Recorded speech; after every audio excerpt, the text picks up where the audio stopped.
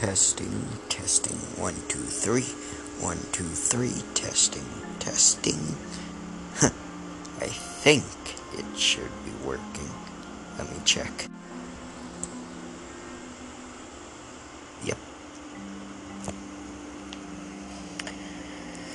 Anyway, how is it going, everybody? I'm Wonderful Adventure, and I hope you're having a great day. And this is Wendigo Part 2. Yes, it's out now. What I saw was a creature so clear, so transparent, I could barely see it. But it had a silhouette. It charged at me. I woke up with the sun in my eyes. It hurt.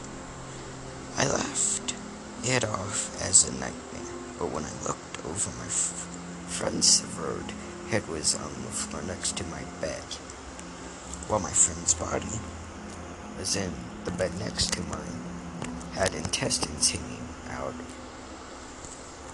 and claw marks were in the head, and the blood was still dripping, just drip, drip, drip, throughout the house. I grabbed my phone and went outside to get cell service to call the police. I didn't, so I walked till I made it to a paved road. There were cars driving past. I looked at my phone, still no cell service, so I tried to get the attention of a police car that drove past. They came back around and followed me back to the cabin. The car my friend and I drove to the cabin in was flipped, with a tree slammed into the bottom of the car. And it was not like that when I left to get the police officer.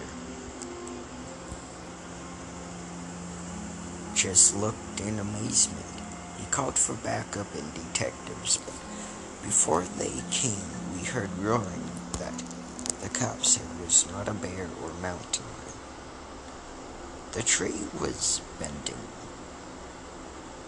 The trees were bending as whatever it was came toward us.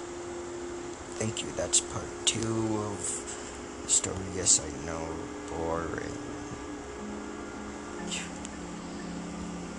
Yeah, I'm used to it. Not really. Sorry. Anyways, hope you enjoyed, and so until next time, I'll see you on the next hunt. Bye.